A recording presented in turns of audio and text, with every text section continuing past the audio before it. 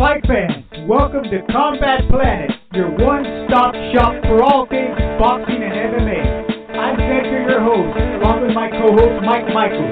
Let's get the show on the road. What a time to be a combat sports fanatic, fight fans. Joining me now, my co-host, the man, the myth, la leyenda, as I like to say, Mr. Mike Michael. Mike, how are you doing? Very well, thank you, Sergio. Good to be back for another session. So, really good, really cool. Very excited, as usual, you know? Yeah, it is very exciting, Mike. I mean, we're loaded with fights, both the UFC and boxing, and there's a ton, and actually we're going to get into that a little bit later. There's some real big news out of the boxing world that I really am interested in talking to you about, and I think it's going to be great. But let's hit off, man, because there's a lot to talk about here, and we're going to start off with the UFC. So this past weekend, one of their top heavyweights, number 4 on their depth chart, Derek the Black Beast Lewis, he won by KO over a man that's basically eternal, Mike, you know, Alexei Oleinik. This guy, I mean, what a brutal bastard. He's got over 70 MMA fights under his belt, Mike, and his actual nickname is the Boa Constrictor. You know, can you imagine being known as the Boa Constrictor? So it's a great fight, Mike, but Derek Lewis, not a lifetime MMA guy, but very naturally gifted. He's a guy that played multiple sports growing up, very strong, and finished once again. It was in KO fashion. He did it with his hands, which is what he's known for. A little bit lacking on the ground game, Mike, but someone like Derek Lewis, he's very personable, very energetic, a huge punch. I mean, what do you think about this guy moving forward? Well, he's a hammer. You know, he's aggressive. He's strong. He's a beast, and I think that he's on a roll.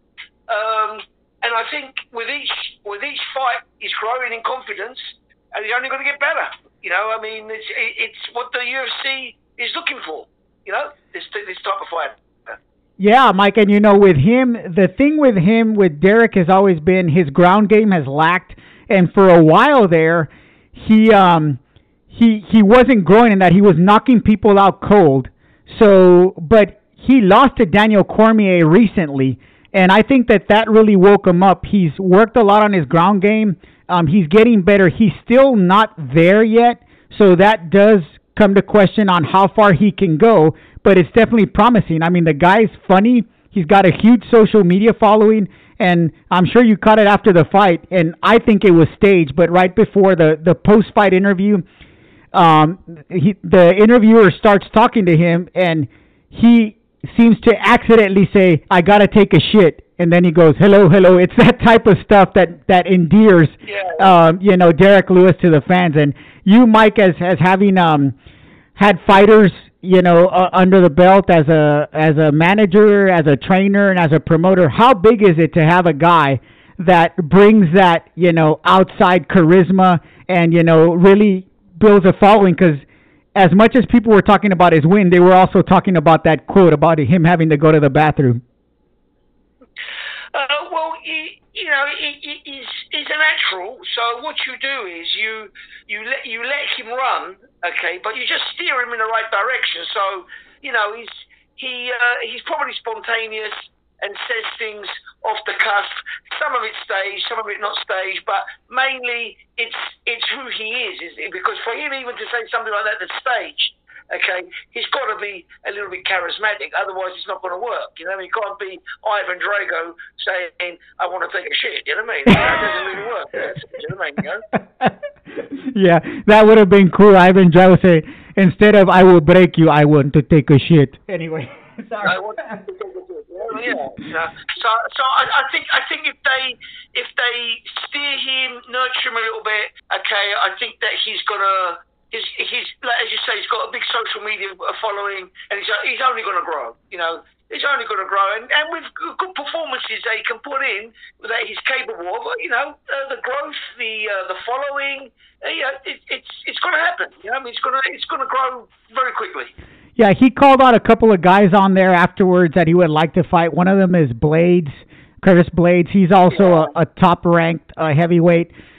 Blades is very skilled on the floor, though. Not sure that Lewis is ready for that. Another one that was interesting was Overeem. Now, Overeem's been around for a long time. He's also a top 10 heavyweight, Mike, and he's a K1 level striker. And you, being a fan of K1, I know you are, have been in the past and everything. I mean, to be a K1 level striker, that's going to be pretty heavy duty, having two guys that can bang in there. So that would be interesting to watch. Yeah, well, I know Overeem, not personally, but I know I've seen him fight plenty of times.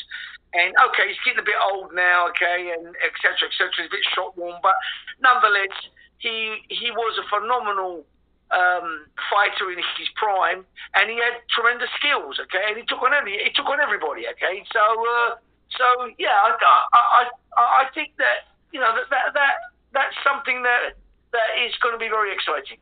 Yep. And speaking of exciting, Mike, let's move in. Staying with the UFC heavyweight division, probably the biggest fight this year, simply because of the outcome, in many people's view, will cement Daniel Cormier as probably the greatest heavyweight that has ever strapped on the gloves and stepped into the octagon, as he's going up against his old nemesis, Mike, Stipe Miocic, and I'm probably murdering that last name, so I'm just going to call him Stipe for the third time. Yeah, right. You know, their first two fights, Mike, Cormier moving up from light heavy at the time, came up to heavyweight. Stipe, very, very respected guy. He has a lot of skills, former Golden Gloves boxing champ.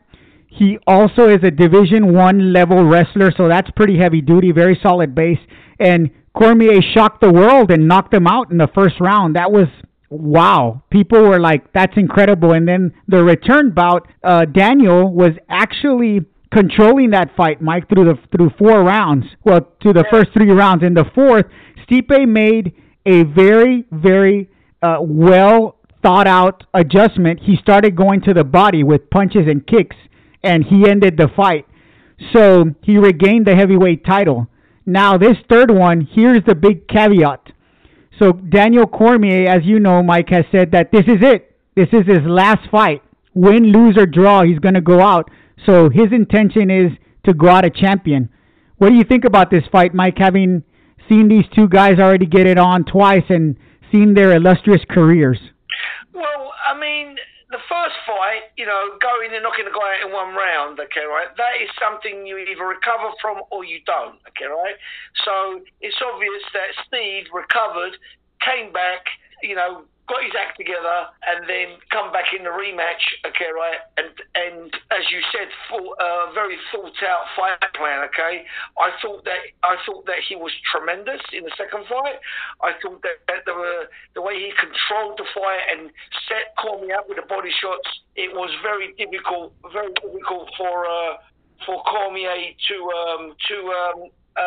recover from them, okay, right? And they were some real brutal shots, Sergio, proper brutal shots, okay, and you don't recover from them, Sergio. You go down to Cormier's credit, he did get up, but you know the guy just finished him off. I mean, it was a brutal body attack again. You know, I mean, it was.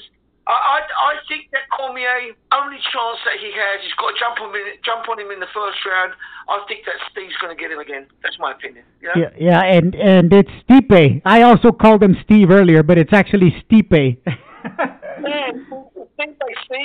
I'm sure we're not the only ones that call him Steve. You know yeah. Well, it's actually easier to call him Steve, let me tell you. But yeah, Mike, it's going to be interesting just to see if Daniel Cormier can, as they say, sign his, painting of a career, because, I mean, he's arguably, like, outside of John Jones, John Jones is probably the greatest UFC fighter in history. But outside of him, Daniel Cormier, his only losses are to John Jones and Stipe, Miocic, which, of course, they're 1-1, Stipe and him. So at 41 years old, Mike, coming off that loss, but looking to close out his career with a win, what chances do you give Daniel Cormier? I think it's going to be a rough one, Serge. I think that he's had a lot of hard fights. I think he's a little bit shot worn, okay, right? And I think the last fight took a lot out of him.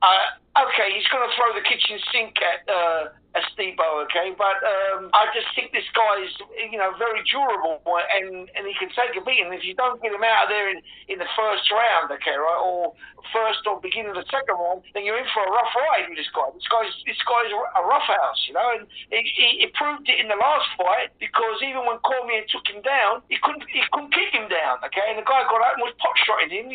He looks, as you said, he's a former Golden Gloves guy, so he's a good striker as well, okay. So I saw him put in some pretty heavy duty left hooks to the head as well, Serge, okay. It wasn't just the body shots, and he was pushing the jab in as well. So I got to go with Stipe. I as much as I respect and admire Cormier and wish him the best, I think he's done. You know what I mean? Yeah, unless he shocks the world, Yeah. And Mike, I guess just call me a hopeless romantic. I guess I'm gonna go for Daniel Cormier. I just like for him to go out with a win. When you've had that kind of career that he's had, it would be great for him to sign it just with a victory and regain that heavyweight title and ride into the sunset, as they say. So. Yeah, it would be good in an ideal world, but he's fighting Stipe, who just demolished him in the last fight. So yeah, I mean, you said the word ideal world. You know what I mean? We'll see how that works out, Mike. And just a real quick, the co-main event, exciting guy. I think very, very much a big UFC attraction in the making. That's why I'm mentioning him. Sugar Sean O'Malley. He's taking on Chito Vera. That's not an easy fight, but O'Malley's got them hands. He's also got some good ground skills and everything. So it should be another good fight, another exciting fight. I mean, when you have a guy that's got like 3 or 4 different hair colors on the same head, you got to root for someone like that, Oh, yeah, no, it's obvious. He's very flamboyant. He's probably his idol's McGregor. Okay, so basically he wants to emulate McGregor, which is not a bad thing, is it? Let's face it. I mean, McGregor, he did great things for the UFC. He transcended into many phases of where the UFC is, etc., etc. You know what I mean? I don't think they're going to get another showman such as McGregor. But if this kid can come close to that, then he's got a ready-made following. And plus, the Irish, as you know, Sergio, they're huge fight fans, huge. Okay, right. So look how big McGregor was in America. He's huge. And McGregor actually transcended not only with the Irish fans. I think that all fans were coming to see him, whether they loved him or they hated him. They just came to see him because they either wanted to win or lose, but they still showed up. So I think this kid, if he doesn't go get crazy on everybody, I think he should have a bright future. Let's leave it at that. Okay. Yeah, I mean, taking the moniker Sugar. That's in combat sports in general. That's pretty ballsy there. So we'll see if he can live up to it. Yeah, so far so good. That's right. Yeah.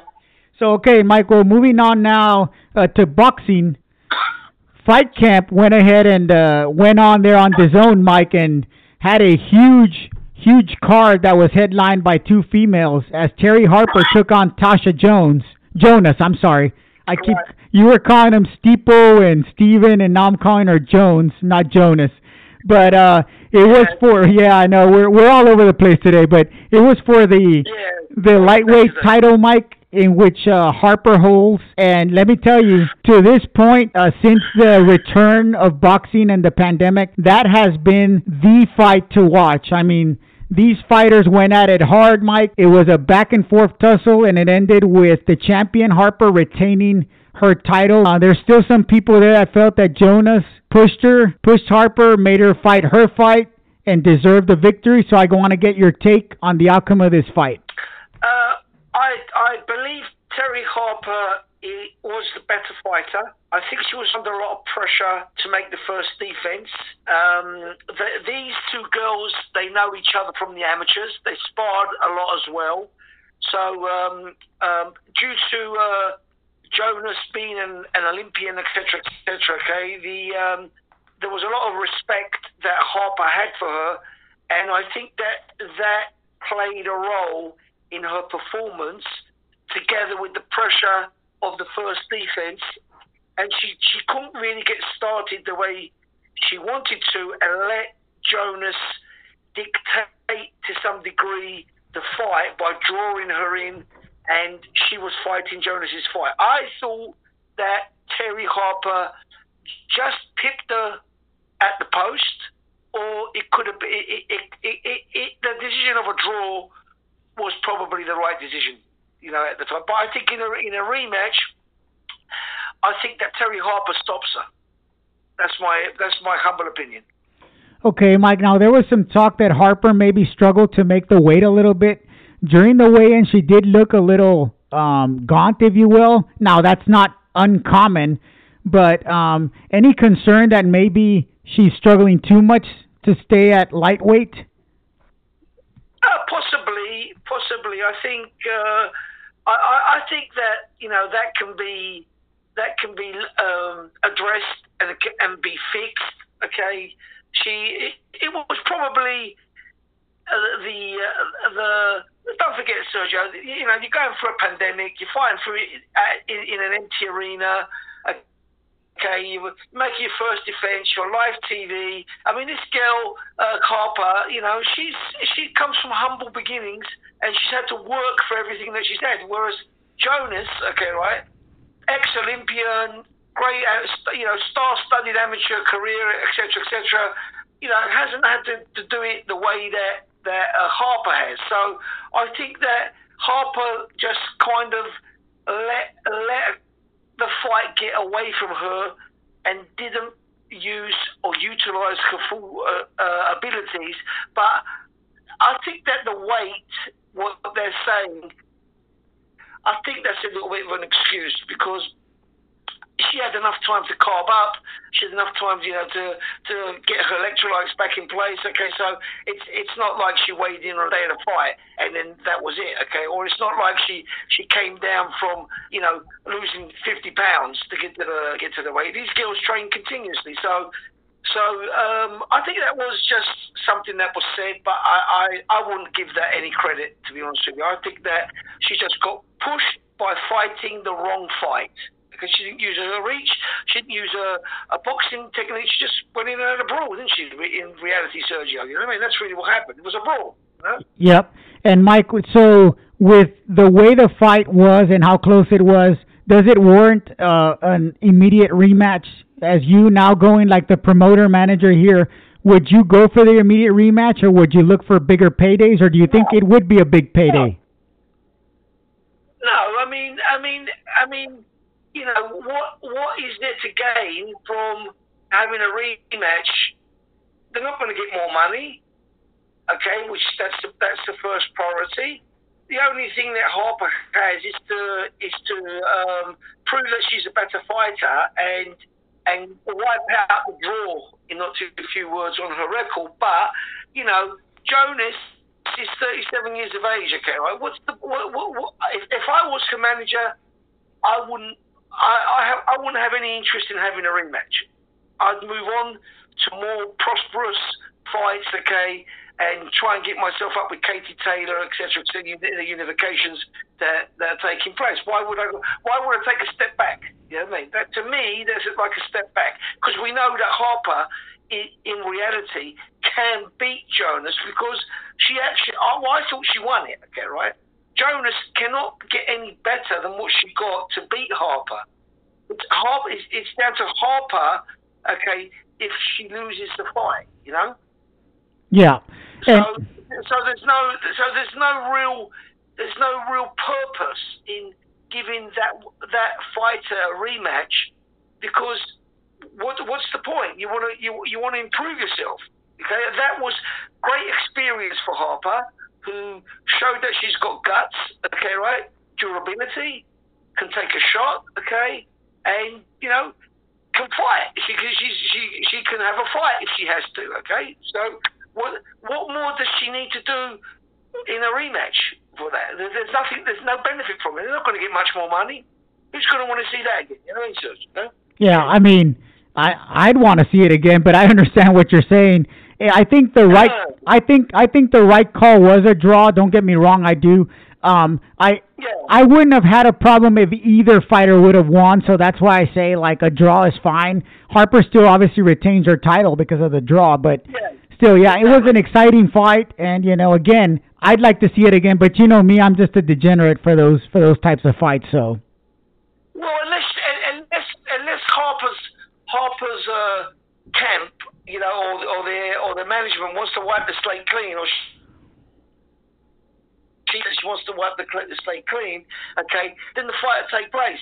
But there's no, in my opinion, as management, you don't take a step back, okay? You don't do that, okay, right? It's not like where Katie Taylor fought Purpose-Cell, I can't even pronounce her name, okay, and in New York, and and she put up a really bad performance. Everybody thought that the other girl won. Okay, this wasn't like that. Okay, this was a big dust up. Okay, it was a brawl. Okay, and it was Harper not sticking to her game plan. Okay, she would have stuck to her game plan. She probably would have stopped Jonas. To be honest, very frank with you, okay, because she's quite a decent boxer, Sergio, and she puts combinations together, 1, 2, 3s with it, but up with the jab very, very well, okay. When she won the title, she boxed. She was a completely different fighter when she won the title, and that's not because Jonas is better. No, it's because she got drawn into that brawl, which she didn't need to do that. You know what I mean? Yeah. No, that's true. That's why I think people were surprised, and I think that's also why they're decrying that Jonas should have gotten the nod because she was able to impose herself in her fight, and Harper basically walked into it. But we'll see where these ladies go. It's just it was a great fight. But Harper was firing back. It's not just she walked into it. She walked into it, and she was getting hit, but she was firing back. So was Jonas. Why didn't Jonas put her away then? You know what I mean? If that was the case. No, yeah. It was so, at the end of the day, it was because Harper, made some mistakes, and that's it. But she got the draw. That was it. It's a toss-up, okay? But the right toss-up was the draw. But, Jonas was I thought she faded a little bit as well, Jonas, Sergio, Yeah. So, in a few rounds. I thought she wasn't consistent. It's only because Harper was trying to get to her that she didn't see it. She didn't see that Jonas was starting to get a bit vulnerable. She didn't see it. You know what I mean, Serge? No, absolutely. And at the end of the day, Mike, it was an amazing fight, the best one so far, in my opinion, since our return. It was a great fight. I agree. Great fight. And moving on, speaking of great fights also, Mike, the PBC's return to Fox, right, the cable network there, their series. Yeah. They had Jamal James headlining there against Thomas Delorme. It was at welterweight for a title. I'm not even going to bother mentioning the sanctioning body because it's a complete bullshit title. Like I tell you, it was like champion, I don't know, bullshittiest. I have no idea what it was for. There's like 3 champions in the welterweight division and franchise, and so it doesn't matter. But at the end of the day, great fight. Delorme trying to finally capitalize and live up to his potential. Amazing amateur, had rising professional, and then he kind of fell off a little bit. We talked about it. Jamal James trying to prove that he is the real deal. It was a tussle, Mike. It was a war at times. There was some great boxing. James, very, very lanky, very tall, welterweight there. Delorme looked good. He was strong. He was fast, but wasn't able in the end to pull it off. James able to hold him off, landed the better shots, navigated well, and, won this bullshit belt. But at the end of the day, I think it's a big win for James, and it sets him up for some big fights at welterweight. Mike, what's your impression of this fight, and where do both boxers go from here? Okay, well, Delorme, okay, it's the same old story. We went down the same old story. It's like a broken violin, okay? Good fighter, put up a great fight, okay, but couldn't pull the trigger enough, okay, to come out victorious. The other guy just about scraped through, okay, looks like he's got potential, but again, you know, not tested at world level, okay, because Delorme, he should have really been able to give Delorme a boxing lesson, okay, right, with the advantages that he had physically, and he couldn't do it, you know. And okay, it's respect to Delorme, okay, but then again, Delorme couldn't pull the trigger enough to take care of business. So my opinion is great fight, you know. It was exciting, but they're just the level of fighters that they are. You're not going to get much more from them, are you, Serge? Yeah, it'll be interesting, Mike, to see if James can go ahead and capitalize on it. He did show some skills. He's, like I said, he's very tall for the weight. He's a little thin in the legs, you know, so I don't know if you go up against a big puncher, I don't know how he's going to hold up to that, but he's only been beaten once, and he's got some solid skills. He definitely showed that, at least, if nothing else, he can take the heat, because Delorme did come on strong in the middle rounds, but he was able to weather the storm, control with his jab, and then he was very, very, and I'm talking here James was very accurate, was able to outmaneuver Delorme, but not in a way of running or anything. He was still engaging, but he was definitely using his size and reach advantage. So I thought it was a good performance for him. Now, what does that mean for his future? Let me just interject there. Okay. Delorme came on strong, but James did not impose himself, okay, the way that he should have imposed it. Yeah, he's good. Gave a good performance. We'll see where he's going to go from there. But he should have been able to impose himself on Delorme, okay? Because Delorme, we know, is hot and cold, okay? Delorme could disappear again for another 5 years and then he'll re-emerge again, you know? Who knows, okay? But James should have showed that he's capable of imposing himself.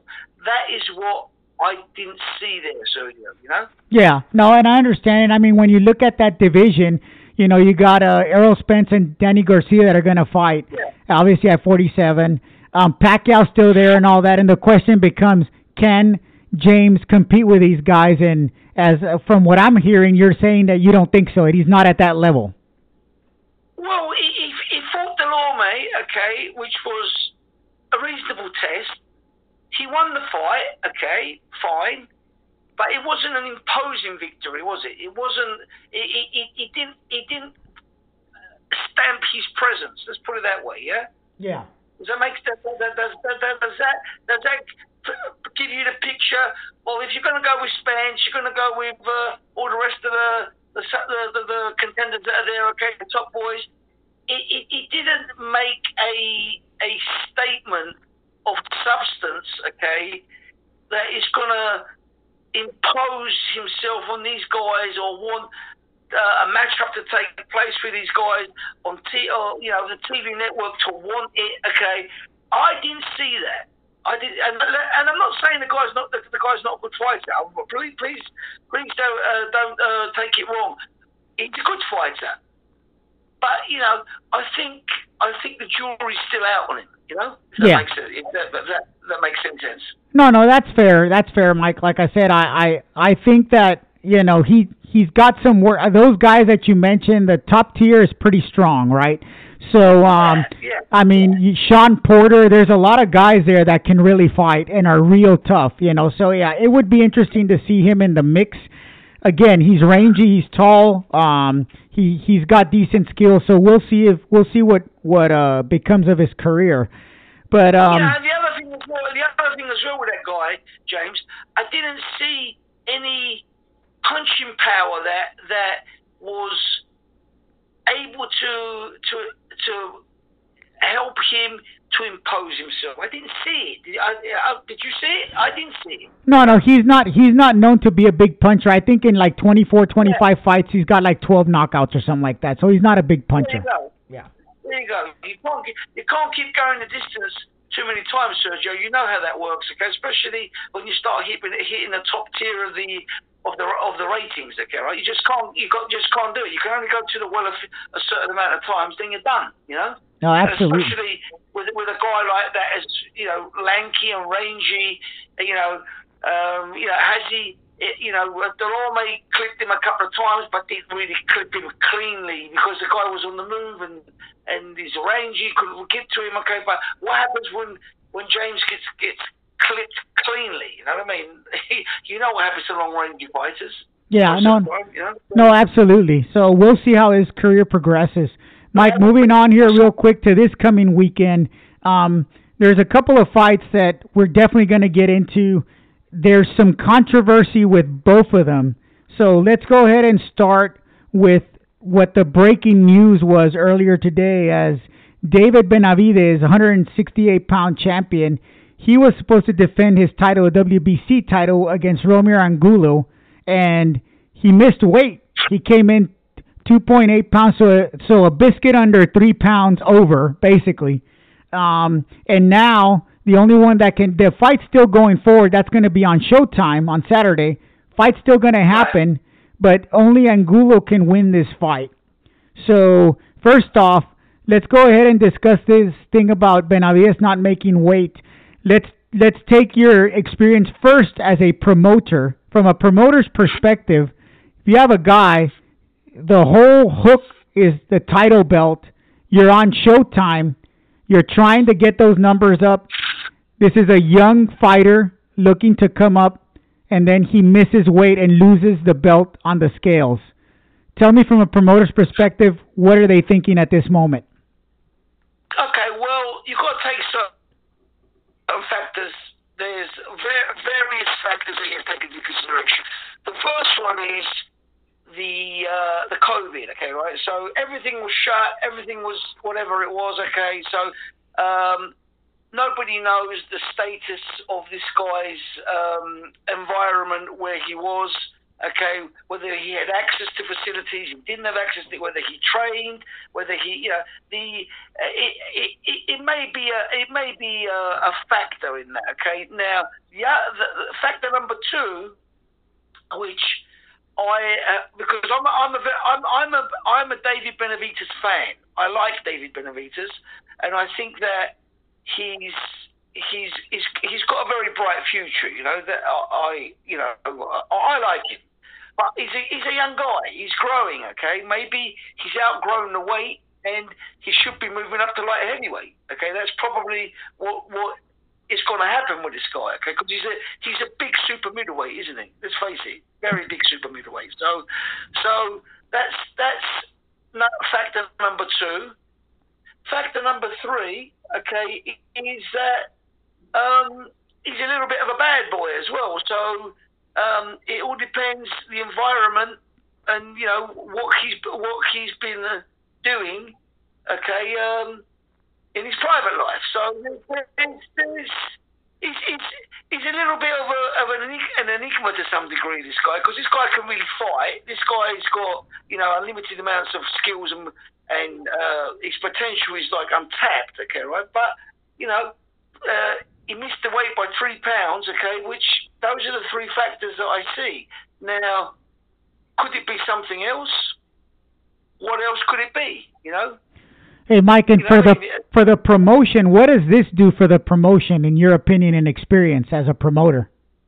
Well, nothing really. I mean, if the fight's still going to go forward, okay, he's fighting a Colombian guy that, the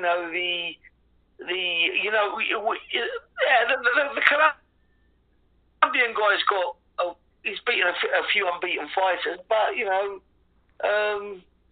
it's a Colombian fighter, right? I mean, very much in the Ricardo Torres, if you remember when you had Mike Arnaudes challenging for the title. They're strong and they've got their punchers, but if you can box a little and bang back, they do tend to have trouble, and Benavidez can box and he can bang too, so. Yeah, and he's got fast hands as well. He's got good boxing striking ability. He's a switch hitter. You know, he's a good all-round fighter, Benavidez. I don't see this guy as a major threat unless Benavidez blew up with so much weight, okay, right? And he had so much problems making the weight because, you know, he's a growing boy, okay, and he's weight weakened. Very similar to when Ricardo Torres boxed Miguel Cotto, when Miguel Cotto was at 140 pounds and he could, you know, he could barely walk, you know, to get to the ring due to how weight weakened he was. And that's when Ricardo Torres' claim to fame was when he dropped Cotto before getting taken out by Cotto. But, you know, I think that Benavidez is going to come in, you know, 25 pounds over now, right? Something like that, you know, maybe. Okay, and he's going to be a beast. You know what I mean, Sergio? I'm leaning very heavily towards a very clear-cut win for Benavidez via TKO. I can't see him taking this guy the distance, you know what I mean? Unless, like I said, unless he's been extremely weight weakened, okay, and his body hasn't had enough time to recuperate, you know? Yeah, we'll see how that turns out. It will be interesting if they go up to light heavy. Is this a thing of just a lack of proper training coming in because of everything going on, or is this a thing that he can just no longer make the weight? So we're going to see. My personal opinion, due to his age, okay, and how big the guy is a naturally big super middleweight anyway, right? Okay, he was a big boy at the weight, so it was inevitable that he was going to move to light heavyweight. There's no question about that. Okay, and I think that that's where he's headed. To tell you the truth. Okay. You know, what has he got? What does he have at super middleweight? Yeah. Really, I mean, there's nothing there for him, and plus, if he's having weight problems, okay, right, he's not going to keep being weight weakened at such a young age. They should let this guy go, you know, and get to the weight where he's supposed to go properly. Okay, with because now you've got the proper nutritionists and strength and condition coaches. Okay, right, he can be a monster at light heavyweight, that guy, and he'll also be a big light heavyweight. He won't be small, you know. Yep. Well, we'll see, Mike. We're going to find out soon enough. I will take him to light heavyweight. If that was me and I was managing him or promoting him, I would take that guy to light heavyweight. Obviously, the light heavyweight division is not as prestigious as the super middleweight division, but at the moment, the rest of the champions at super middleweight, you know, who are they? You know, to tell you the truth, you know. Yeah, no, I understand, Mike. And just one quick note on that. You know, it will be interesting to see where they go with him because, again, I think he's young. You know, Benavidez is young, and he does have some talent. There is a lot of people that question how good he really is because he hasn't had a signature fight. So we'll see. But like you said, Angulo can't. No one will fight him, Sergio. No one wants to fight him. Yeah. He hasn't been protected because Samson Leskovich hasn't protected him. Okay, I know Samson. You know that, okay? And Samson has not protected him. No, they can't. They won't fight Benavidez. Yeah. Okay, you know. You remember when he boxed? What's that guy's name? Love. Is it Jason Love? No. Yeah, no, I know who you're talking about. I don't know if it's Jason Love, but I know who you're talking about. Yeah. Yeah, he boxed him. It was a big grudge match, okay. And Benavidez just walked through him. Absolutely walked through him. 2 rounds, destroyed him. Absolutely destroyed him. You know what I mean? Yeah. Leon Love, Lee or something. No, I think it's Leon. Yeah, I was gonna tell you. I think it's Leon. Yeah. Yeah, you know, but at the end of the day, you know, nobody wants to fight him. Would he fight Callum Smith? What? Eddie Hearn would have put Benavidez in with Callum Smith. You don't think so, Mike? Nah, no way. I guess as a manager, would you put, like, if you had a guy at super middleweight that, you know, if you were managing Callum Smith, I mean, Smith can fight. He didn't look good in his last fight, but he's got skills as well. Would you take a fight against David Benavidez, or it's not enough reward for the risk? don't think Callum Smith's a draw, to be honest with you. Okay. I mean, where is he? Where would that fight take place? And I don't think he's got he's a good skilled boxer, but he doesn't have the hand speed that Benavidez has. He can't fight on the inside like Benavidez. Benavidez fights on the inside, fights on the outside. He's got good punching power. He's got a great chin. You know, I mean, how would that fight take place? Where would it take place? Who's going to watch Callum Smith in America? Yeah. Nobody. Who cares about Callum Smith? You know what I mean? So they only care about him over here in Manchester. So, and by the way, They don't even care about him anywhere else. You know what I mean? Yeah, by the way, it was J. Leon Love is what it was, and that's why I kept thinking Jason, but it's yeah. And he also he's also coming off. And we're talking here Benavidez, the win with Anthony Durrell, which Durrell's a tough fighter. Not his weight class, but a tough fighter. So. Yeah. He's a tough kid, Durrell. And look what Benavidez did to him. I mean, I'm a fan of Callum Smith. I think Callum Smith is one of the best British fighters on the scene at the moment. Okay, but I think that he can only fight at certain levels. Okay, so when he beat George Groves, these are all British domestic fighters. But he's not. George Groves is not a Benavidez, is he, Sergio? Yeah. He's not. No, absolutely. So who can they fight at super middleweight? Who is there? Oh, Billy Joe Saunders, who moved up and won the belt there. Yeah, well, and Billy Joe Saunders can fight though. Yeah, I mean Billy Joe Saunders can fight though, Mike. Like Billy Joe Saunders can fight. Yeah.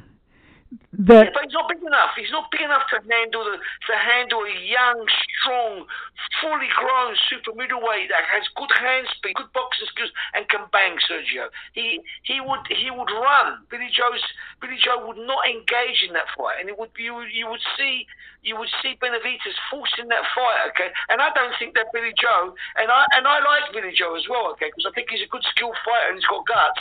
I don't think he would be able to keep Benavidez off him. I don't think they would make that fight, Mike, what about, let me throw a couple of names out here. Daniel Jacobs. What do you think of Jacobs fighting Benavidez?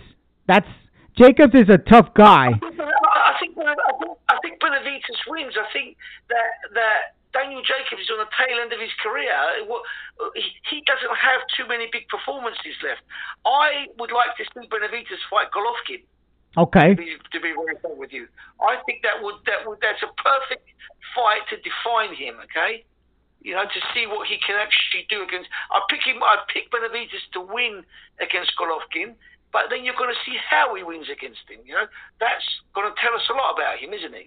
Yeah. Now here's another name that comes up. He's a guy. He's tough and everything. He's here from America. Caleb Plant. There's another guy that a lot of people would like to see him step up against Benavidez. Plant is a good, skilled fighter. He's a champion, but he's not got the best pop, Mike. What do you think about that fight? Is that not really, you don't think that there can be any payday? Why fight him? Nah, not really, Sergio. It'd just be a unification match. I don't think he would. If he's got no pop, then he's not going to be able to keep Benavidez at bay. He won't be able to keep him at bay. Benavidez, he shuffles forward. Even though he can box, he likes to put steady offensive pressure, right? Which this is why I like him so much. But the way he puts the pressure on is he uses tremendous boxing skills, and he steps around, he weaves, he puts the shots in, he puts the body shots in, and he doesn't really get hit that much. You know what I mean? To be honest with you, okay? And I think that if you don't have enough power to keep this guy at bay, you're going to be in a lot of trouble with this guy, Sergio. That's my opinion on that. Yeah, I know that. And you were talking about the light heavyweight move. It would be good to move Benavidez up, and throw him against Kovalev as his initial fight at light heavy. Yeah, great fight. Yeah. Great fight. What about if they put Benavidez in with Canelo? Yeah. How about that? Yeah, I mean I honestly at this point I still think Canelo beats him just because Canelo's very seasoned. And I think that he could outmaneuver a still very young and learning Benavidez. That's why I think that I would go with Kovalev first. But light heavy, Mike, there's, you got Arthur Beterbiev there, Dimitri Bivol. There's some tough fights out there for him. It wouldn't be a walk in the park either, going in there. I got to be honest with you, Sergio, and I sound very biased now, okay? But I would pick Benavidez over Canelo. Canelo's too small, Sergio.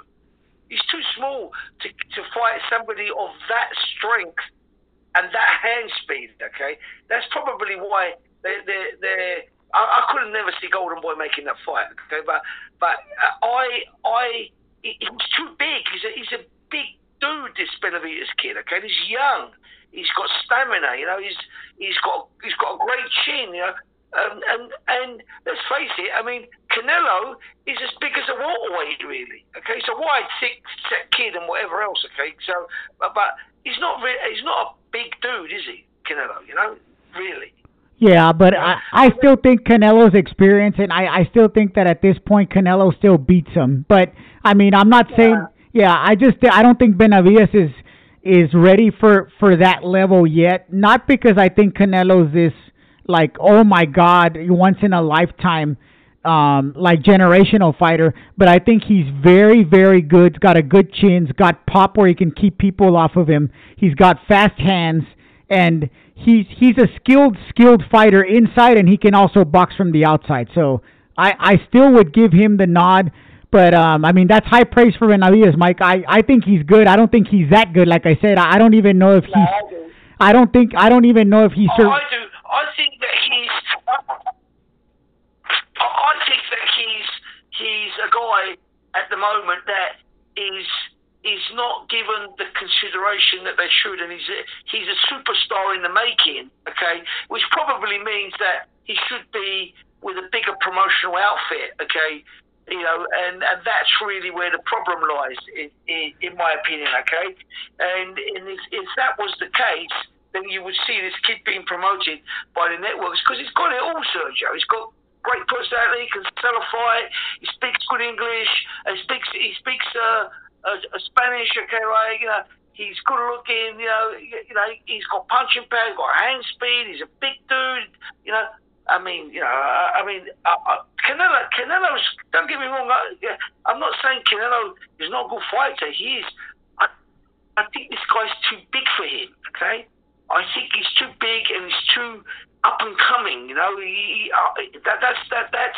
that's why the way, if I had Benavidez, okay, I would do a real big, what do you call it, campaign to get Golovkin in the ring.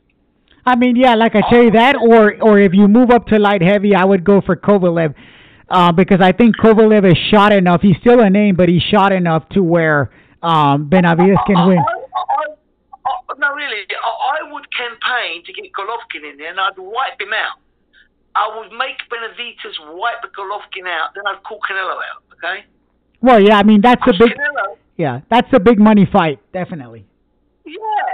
I mean, that's what you do with a young up and coming kid like Benavidez, who's proved that he can be a champion, because he's already a champion. I mean, the only reason he lost the title is because he beat himself. Okay, with the weight, but the kid's a champion. He's championship material. He could if they had a bigger promotional outfit behind it, probably turn him into a pay-per-view fighter. But he's got to take out a couple of guys, you know what I mean? And the first guy that I would hunt for would be Golovkin. I would go after Golovkin 100%. Okay, right? I would camp outside his house. You know what I mean? if I had Benavidez. Yeah, well, that's the right fight for him. The right fight for him is Golovkin. No? Yeah, no, I agree, Mike. I think that, or like I said, and then Kovalev. I wouldn't go to Canelo straight. And again, we're gonna have to agree to disagree. I don't even at light heavy. I'm not even sure he could beat Dimitri Bivol or even Arthur Beterbiev. Those are some tough bastards, there. Yeah, so they're tough. Yeah, they're tough. Yeah. So, but we'll see, Mike. Like I said, it's disappointing that he didn't make the weight, but we'll see if it's just the COVID situation. or if he outgrew, or as you said, he's a naughty boy.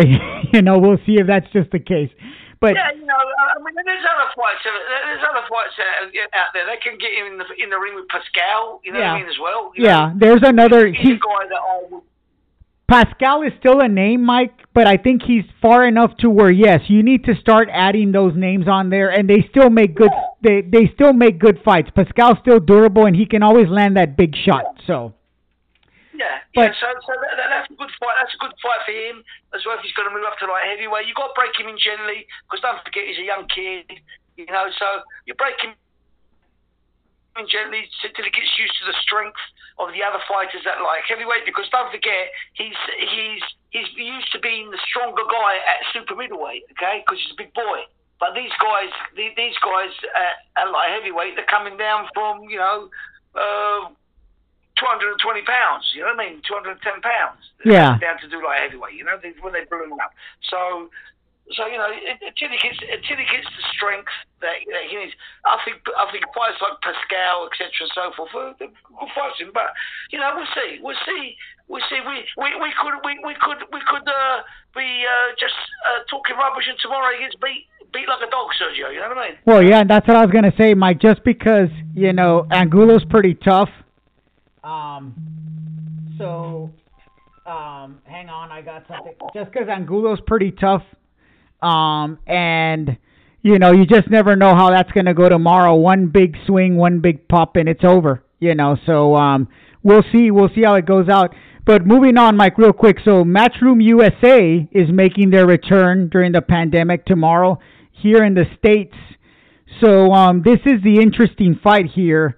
They are headlined last week. Eddie Hearn put on females headlining, and then this weekend, his first USA shows back, he's got female fighters headlining too. And Cecilia Brækhus here is defending. She is the unified champion at 147 pounds, and she's defending her titles against Jessica McCaskill. McCaskill's the champ at 140 pounds, so she's moving up for this fight. Now here's the caveat on this title defense for Brækhus, Mike, that I wanted to get your take on it. So part of the deal which is making this a quote-unquote historic event is because Brækhus, this would be her 26th world title defense. So technically she would break Joe Louis's all-time record of 25 defenses. Now, there are two sides, right, to everything. So the first side is basically saying, who has she actually fought? Who has she actually fought in those 25? Like, does this really count as history? Can you really take it as 26 title defenses, removing what is the greatest achievement in boxing history from a legendary champion like Joe Louis? So let me get your take on this being the 26th title defense for Brækhus, and how would you rate this in the historical context? Well, first of all, you can't really compare that Brækhus' achievement to Joe Louis's achievement. Okay, it's just it would be absurd to say that, and the people that mention that, okay, right, really. They shouldn't be saying such blasphemy, in my opinion. Okay.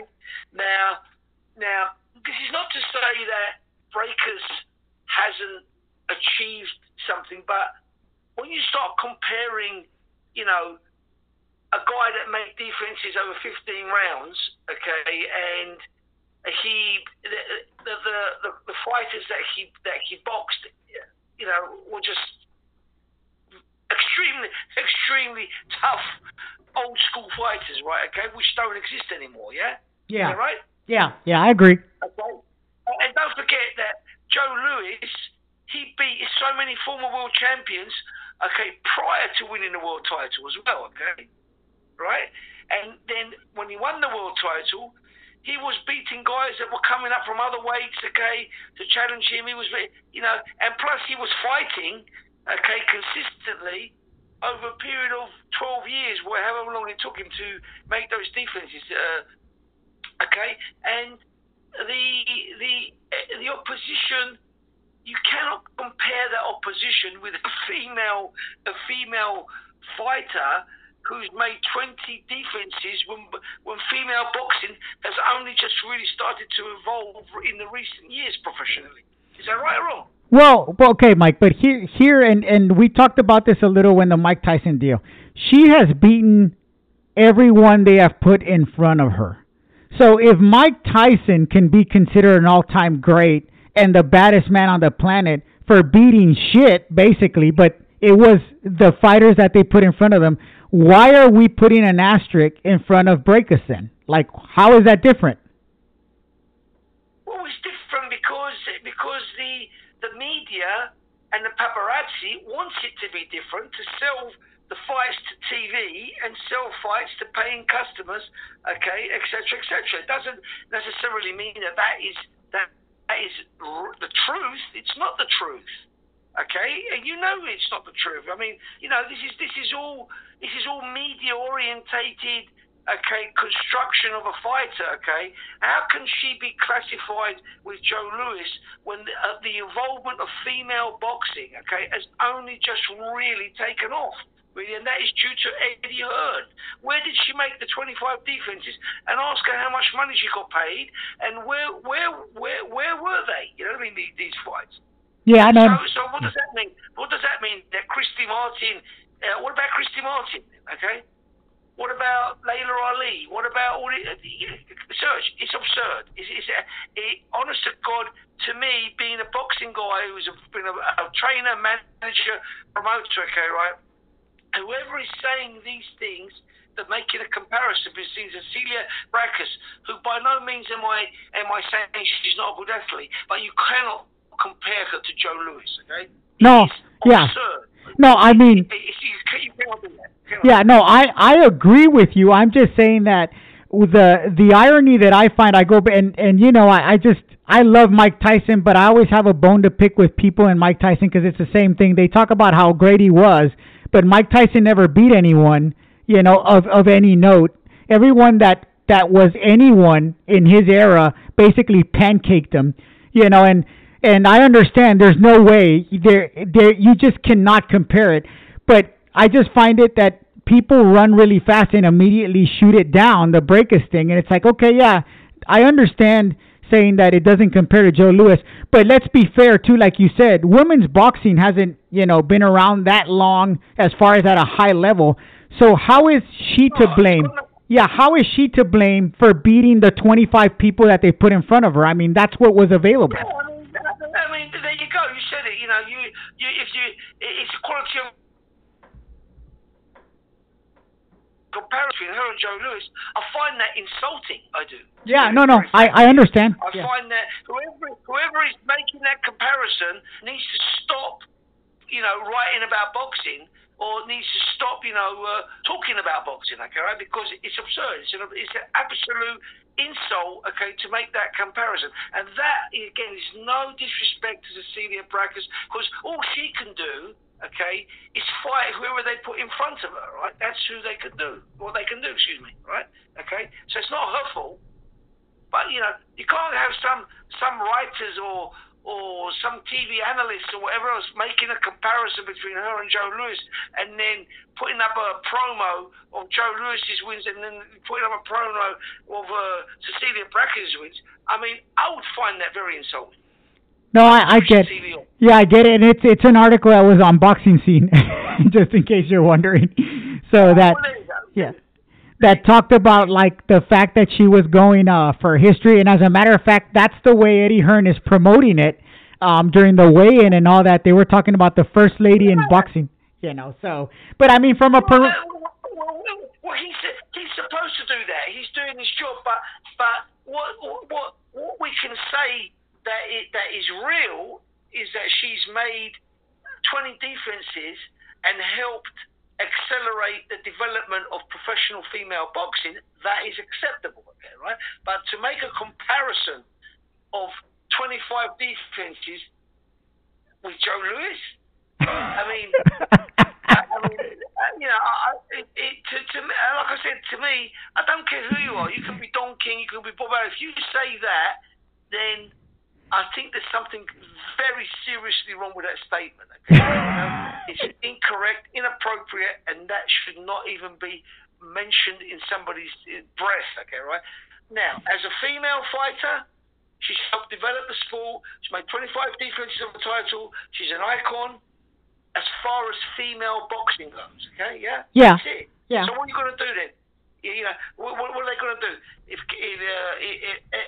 anybody that makes more defenses than her is going to be the greatest fighter that ever lived? You know what I mean? Come on.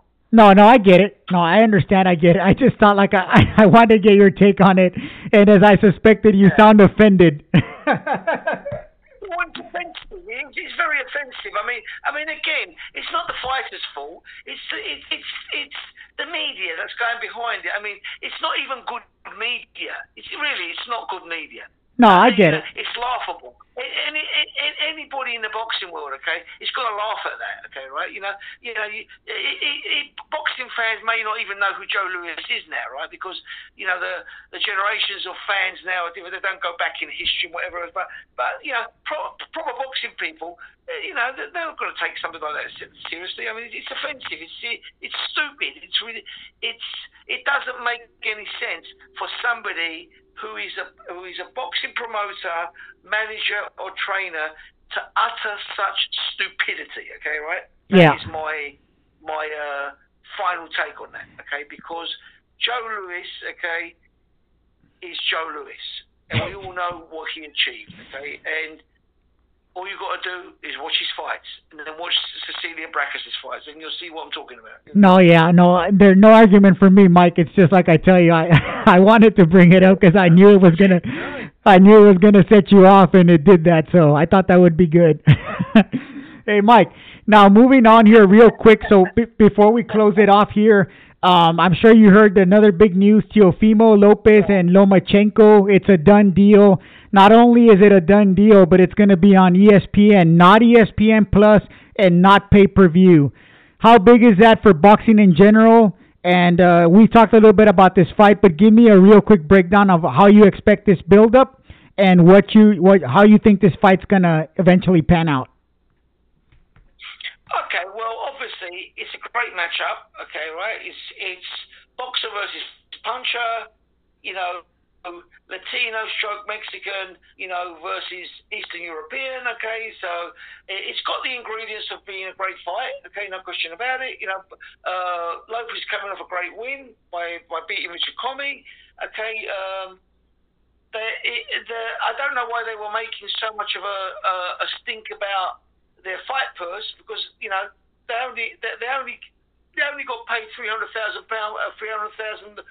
more, which that wasn't even really worth going into all that commotion for and making a stink about. You know what I mean? If you're gonna get paid, I would have pushed that fight for $2.5 million, not 1.5. And they're saying that Lomachenko took a pay cut. Well, did he? Did he take a pay cut? Did he really take a pay cut? Well, that remains to be seen. You know what I mean? Yeah, we'll see. But well, you go, Cedric. Now you just wonder, like you said, is he going to get something on the back end? Where is is he really taking a pay cut? Because that's all the people that are on Team Lomachenko are like, oh, that's how bad he wanted, and look how much he said, okay, here's some, I'll take a pay cut to whip his ass and all that kind of stuff. So we'll see how that pans out, Mike. But the fight itself, real briefly, how do you see it playing out? I think that Lopez, if he sticks to a proper fight plan, okay, can win that fight. I don't think it's going to be easy, but if he allows Lomachenko to frustrate him with the powder puff punches, the slaps, and whatever else, okay, then he'll lose his focus. He's got to stick to a game plan, and he's got to keep on, pushing Lomachenko back, throwing 1-2s, plenty of feints, okay, right, and just ignoring Lomachenko's shots, because they don't hurt you, Sergio. They get you after 6-7 rounds. They're not hurtful shots. And I think this kid Lopez, I think he can pull it off. I'm picking Lopez for the fight. I'm picking Lopez. I think either way, Mike, it's going to be a damn good fight. Okay. I think it will be an exciting fight. I think that Lomachenko's going to come out and do what Lomachenko does, but don't forget he's a small guy as well. He's not a big guy. Yep, and Lopez is pretty big. Yeah, Lopez is a big guy. Mike, we'll see how that pans out. Another big fight that was made. That one's going to be in October, by the way. They're looking at mid to late October on the Lomachenko-Lopez fight. And then in November, another announcement that was made that Luke Campbell and Ryan Garcia are going to meet. Now, they've already agreed to terms.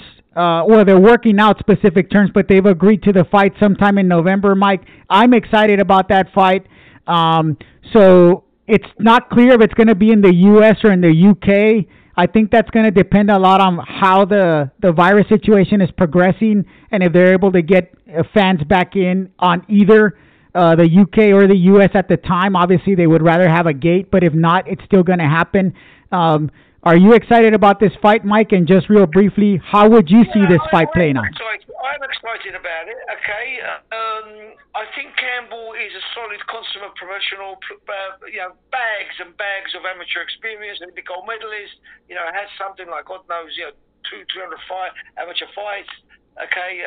Hasn't transitioned the way that I would have liked him to transition, as I previously expressed to you, as a professional, but I think he's transitioned enough to be able to read the rounds, control rounds, okay, and he's boxed some very serious guys, I mean, the fights that he had with Anaris, okay, were serious fights, so I got to pick Campbell, but the only chance that I really believe that Garcia has, if he gets him early. He's got to get him early because Campbell's a bit of a slow starter as well. He needs 2-3 rounds to kick it into gear, okay, right, to feel the guy out, see what the guy's got, and that's where Garcia has to strike. He has to strike within the first 2 rounds. If he goes over that, then it's going to be a very, very hard fight for Garcia.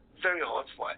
Because once Campbell gets warmed up, he's going to stand his ground, Sergio, and fight. No? The other thing, Sergio, is that Campbell does throw some decent body shots. He does go to the body quite well. I mean, he's got some good hooks to the body. So it's going to be surprising to see, if Garcia can take, the body shots, go through the middle rounds, get clipped, maybe, come back, I think it's an exciting fight of anticipation. I think it's a good anticipation in that fight, of what we want to expect from Garcia, and Luke Campbell's 3rd time fighting for a world title. That'll be his 3rd time, Serge. Yeah. Well, Mike, as you said, we're gonna find out soon enough. The boxing schedule it was off to a slow start after the pandemic, but it's shaping out nicely. And it looks like, these guys, to me, when the young fighters are willing to fight each other and they're not scared to lose that O, if you will, and they want to fight the best, it's always a great sign. I think it bodes well for the sport in the long run. So I think that fight probably wind up in the USA, okay, because I think Garcia's probably got quite a decent following over there, hasn't he, Sergio? Yeah, because Campbell, outside of his hometown of Hull, okay, which is in the north of England, no one's going to come and see him. A fight like that has to be staged in London, really, or it has to be staged in Hull. Now, Hull is a former fisherman's town. It's a fishing town where they supply all fish for practically a lot of parts of a lot of cities in the UK. So I think that fight will probably wind up in the USA. I would be very surprised if Golden Boy let Garcia come to the UK. I would really against the quality of Campbell. No? They're going to want every advantage, aren't they? Really? That's what I would do. Yeah, and we'll see, Mike. Like I said, I think a lot's got to do with if they're able to actually get a gate in the UK at that time. I think because of the finances involved, that would be the one reason why Golden Boy might agree to go to the UK. Yeah. They're not going to get a gate over here. The way the UK's going due to the coronavirus, okay, right? You know, everything's being locked down, and they're expecting a spike, okay, at the end of September, and they've already now are cancelling flights. People going into quarantine that are flying into the UK and so forth. So I can't see a gate being allowed over here. Well, let me tell you. Not even getting any gates at soccer matches here. Well, let me tell you, it's not going to happen over here, although people over here are crazy enough to allow a gate. You know, it depends on what state you're at, because half of the country here in the U.S., half of the population doesn't even believe that Corona is real. They think it's a hoax. So we'll see how it pans out, Mike. But on that note, we're going to close it off here, our third episode here. So we appreciate your support out there for listening and everything. It's going to be another great weekend of fights. And as I said, the fight schedule, both the UFC and boxing, really picking up. Looks like we're going to end the year strong. So from Michael, I'm Sergio Martinez. Thank you for tuning in to Combat Planet Podcast.